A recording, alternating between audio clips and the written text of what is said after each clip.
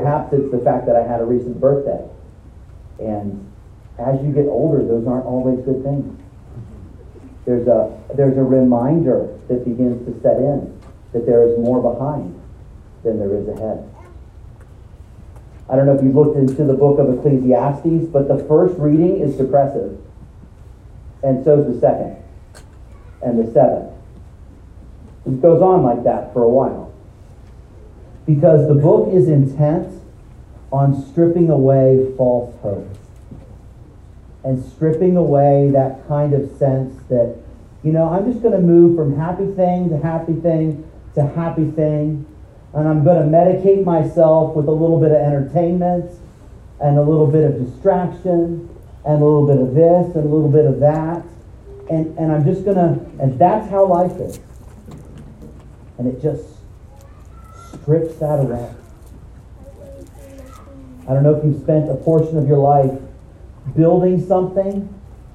Could be a relationship, could be a business, could be a house, literally, only to find that somehow all your effort just evaporates and you don't have anything left to show for it. If that's happened to you, then the book of Ecclesiastes has something to say to you.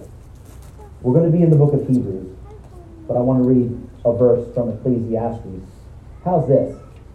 It is an unhappy business that God has given to the children of man to be busy with. He says, I have seen everything done under the sun, and behold, all is vanity and striving after wind. Vanity. Pointless. Striving after wind. An unhappy business. Because no matter what you spend your life on, it's going to end. And if we spend our lives caring most about this life, we will find nothing in our hands on that last day, which is quite the sobering thought. I hope this evening that the Christmas Eve service is for you, like it has been for me many times, kind of stepping out of that world, in a sense, stepping into a kind of warm place from the cold. It is that. I know that much for you tonight. It is stepping into a warm place from the cold, but I hope it's a place and a time where you can enjoy and relax and be refreshed inwardly before the Lord and with others. I hope that's true. But it would certainly be wrong for us to think of the Christmas story as something that belongs sort of at Christmas Eve services and in happy family rooms with little kids running around with shiny presents waiting to be opened. As though we can relegate the Christmas story to the happy times of life, when we can sing those Christmas songs with all of our hearts. The message of Christmas is so much more robust than that. It is for so much more. This message of God made flesh, of Christ's birth in Bethlehem, of the manger and the magi, of the shepherds and the star, it's not just for cozy holiday evenings. For orphanage and hospice care, hospital and cemetery. It is a powerful message for all of life. This evening we're taking as our text Hebrews 2, just 2 verses, verses 14 and 15. And they may be surprising to you, and they are, I suppose, unusual, because they don't discuss the circumstances of Jesus' birth. There's no manger, there's no magi, there's no shepherds, there's none of that. It doesn't tell us the circumstances of his birth, but it does tell us our circumstances when he came. The circumstances of this world, of the despair and the depression and the decay and the death that permeates this world. So this evening's passage is not really how did Christmas happen? It's why. the Christmas apple. Hebrews 2. Follow along with me. I'm going to read these two verses for us, beginning in verse 14. Since therefore the children share in flesh and blood, he himself likewise partook of the same things, that through death he might destroy the one who has the power of death, that is, the devil, and deliver all those who through fear of death were subject to lifelong slavery. God's word begins with these words. It says, since therefore the children share in flesh and blood. The passage is talking about us, and it's calling us children. In that most generic sense of the children of God, those who are created by God and are therefore his children. And so the children share in flesh and blood, which is to say, we're human. We are human beings,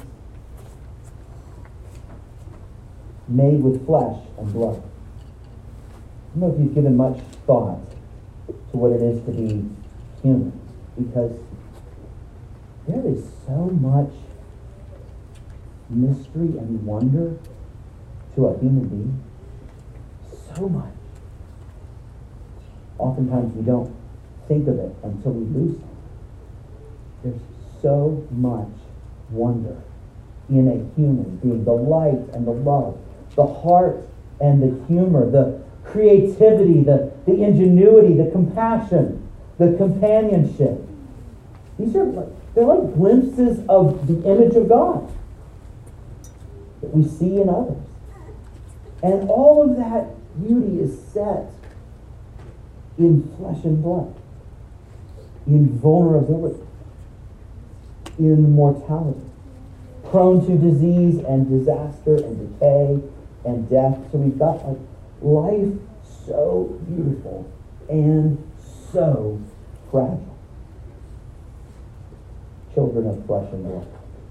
Since therefore the children share in flesh and blood, he himself likewise partook of the same thing.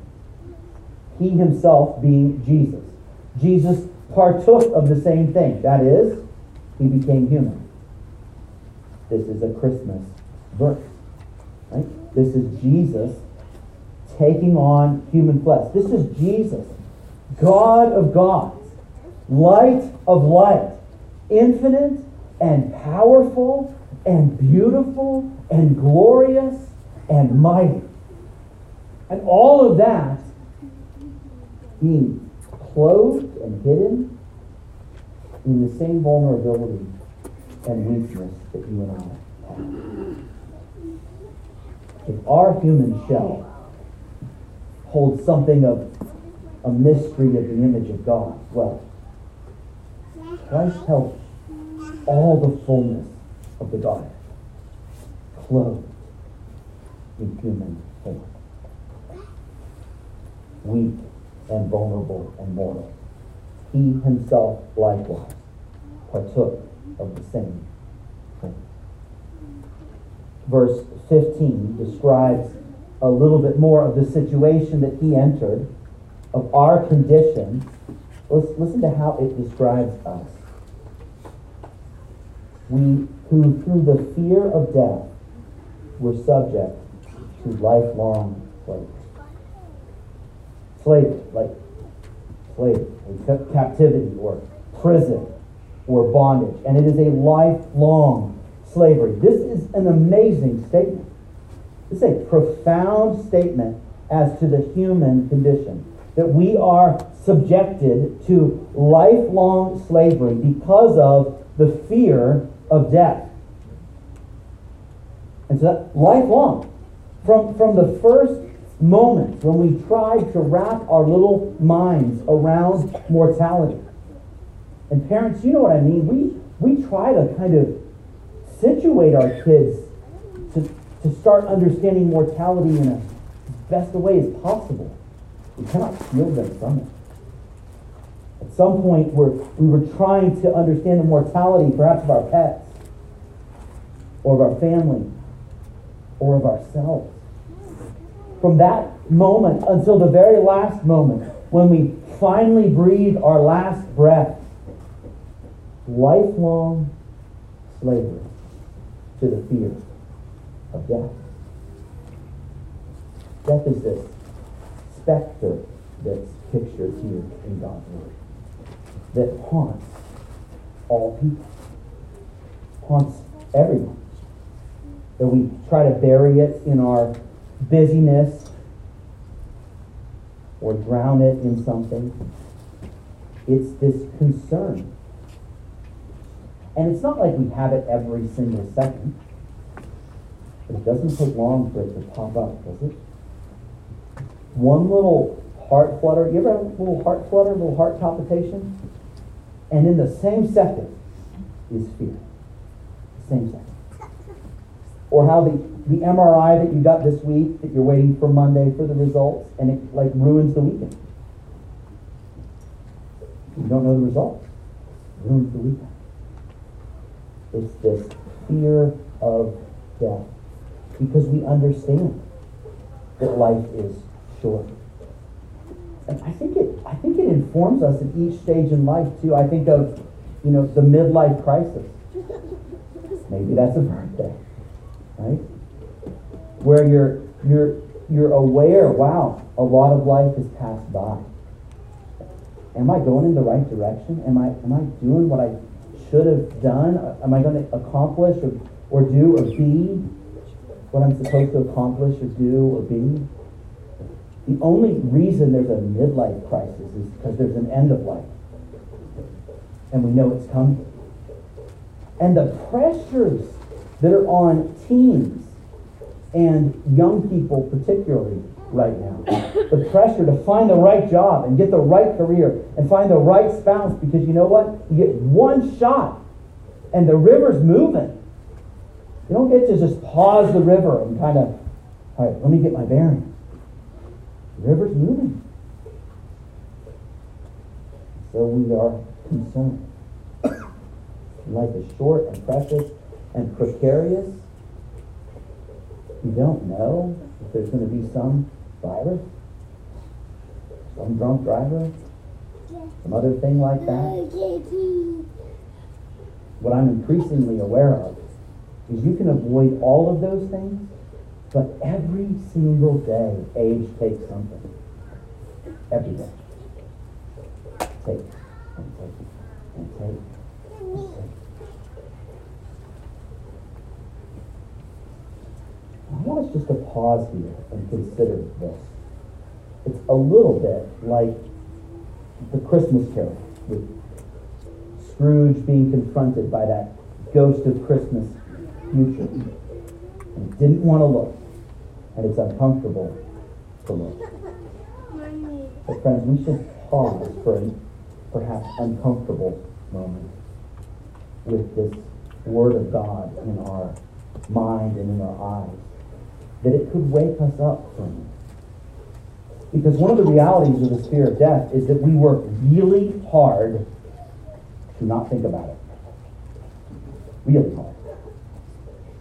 We entertain ourselves hours a day.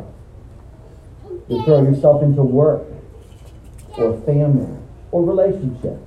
It doesn't have to be bad things. Could be. Try to drink our way out of this. Sleep around our way out of this. But whatever the medicine would be, it just numbs us for a time. So let's take this moment to be fully awake. Fully conscious human beings made of flesh and blood. And maybe this feels rather un-Christmassy, far from that family room hearth and the little kids and the toys. Good. Because Jesus came for a whole lot more than that. He came for this stuff, for these moments, for dark paths and dark places and dark passages God may have you walk through. This is a moment for you to acknowledge your mortality. First yourself, before you acknowledge it to God, but first to yourself. Perhaps you're a teen, still growing in strength. Maybe you're a 20-year-old at the height of your physical strength. Maybe you're a 50-year-old at the height of your sort of business and success in life. Maybe you're a 60-year-old and enjoying early retirement. Maybe you're well past that and struggling on in the winter of life. But it doesn't matter. Your days are numbered. Your days. Young person. Older person. Hey, you. I pray there's somebody preaching here in 100 years. None of us will know. Not one. We rush past this too quickly. To go back to sleep. This is too uncomfortable. To silence this. To cover it up. You might succeed. You might succeed in numbing yourself for another day. But you will miss the reason Christ came for Christmas. You will miss Jesus this Christmas. And so, all right, with the brevity of life now clearly in view, with our eyes wide open, let's look back to the text and see why Jesus came. Because this is the reason that he came, and it is a good one. That's what it says in verse 15. He came to deliver all those who through fear of death were subject to lifelong slavery. He came to deliver. Friends, he came to deliver.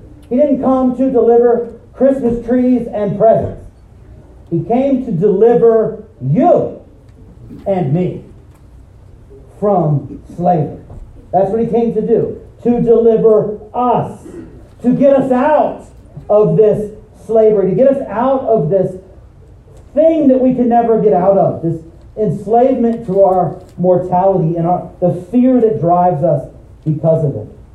This is the best possible news. Now, how did he do this? How did he come to deliver us? Previous verse tells us at the end of verse 14. He might destroy the one who has the power of death. That is the devil. Jesus came to destroy. He came to do battle. It was deliverance through destruction. He came as a divine warrior to conquer and to win. He came to do battle. But I'll tell you what, that's not obvious at the manger, is it? Warrior? Battle? This is a strange way to get ready. You know? Let's get ready for a fight. Let's get weak. Who does that? It's like, let's get ready for the Olympics by let's eat a lot of donuts and sit around on the couch, maybe watch some videos. Let me tell you, I could be good at the Olympics. Watch out. Yet Christ came, and in preparing to conquer, he made himself weak. What a surprising arrival. He came incognito. He came camouflaged, helpless in a feeding trough for animals. Well, if his manner of coming into the world was surprising, his manner of victory was even more so. You see it there in verse 14? How did he destroy the one who has the power of death, that is the devil? Through death, he might destroy the one who has the power of death, that is the devil. He came to do battle through death, that is by dying. He came to win by apparently losing. He came to be victorious by being defeated. He came to bring life by dying. Friends, when Christians celebrate Christmas, we should celebrate the day he was born. Absolutely. That's kind of what got everything going. But the truest celebration of Christmas isn't limited to that day. Because that day only makes sense in light of another day. His birth makes sense because of his death. That's the day that explains the manger. The cross explains the manger. The cross explains the mission. The cross explains the incognito nature of God's arrival to planet Earth. He was born that he might die. He entered the world so that he could exit the world. On the cross is where he destroyed the one who has the power of death, that is, the devil. On the cross, he delivered all those who from fear of death are subject to lifelong slavery. This is a glorious and wonderful message. It's a message that we all need, and each of us needs. Perhaps you came this evening I don't know, for family members. Perhaps you came this evening because it's tradition. Perhaps you came because you have a desire in your heart to keep the important things in an important place during this important season. That's good. Friends, is this Jesus the most important person in your life? Is he the most important thing in your life this evening? We're all worshiping something. We're either worshiping God or some God replacement. Some kind of idol. Something that helps deliver us from the fear of death for an hour or two. Is it God? Or is it some idol? Success. You know the bad thing? If you pursue success, you might get it.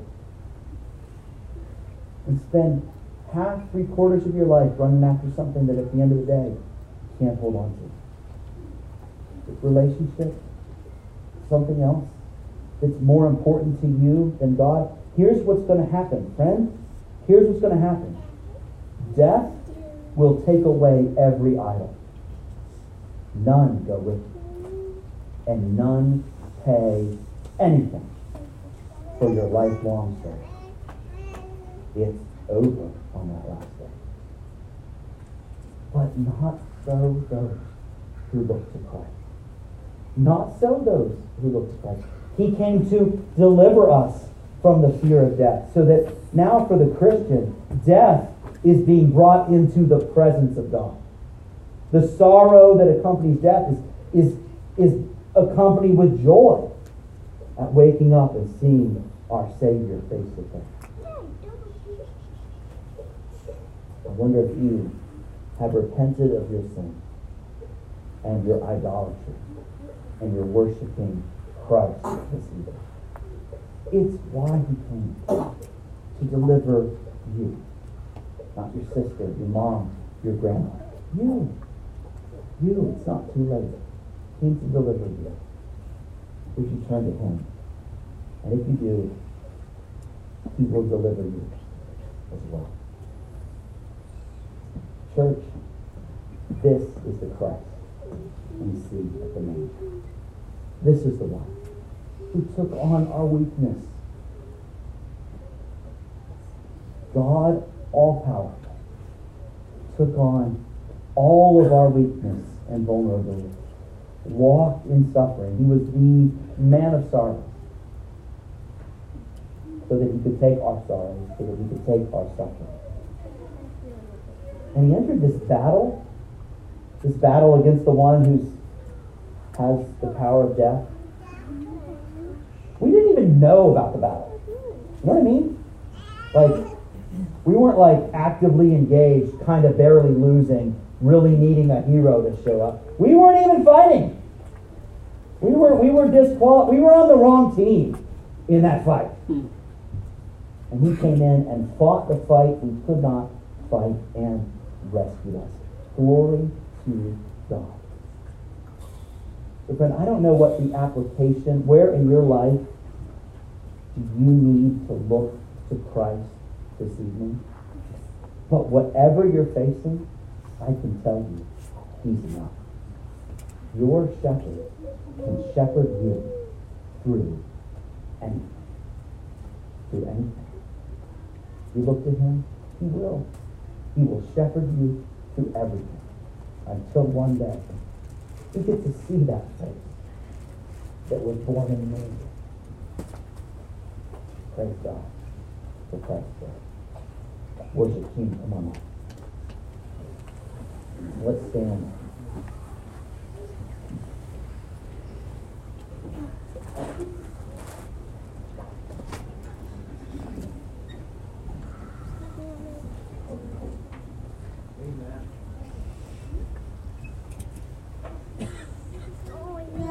Well, church, as we have taken time this past month and our time of Advent on each Sunday, we have considered how Christ, being our deliverer, has come, and he has come and he has given us hope. He has given us peace. He has given us joy. He has given us love. And tonight I'd like the last candle, because as we are considering Christ, we know that it is the baby of Jesus Christ who has come to deliver us from darkness. So if you could take your candles now, and we can go ahead and start dimming the lights. And before we sing this song, I want to encourage each of us to truly consider the magnitude of when Christ came and he delivered you. Delivering you from darkness is because he is light. In John 8, it is Jesus himself. He states, I am the light of the world. Whoever follows me will not walk in darkness, but will have the light of life. So may you sing, and as you look at the light, know that this is why we gather tonight, to worship the light of the world, who is Christ Jesus. Let's sing.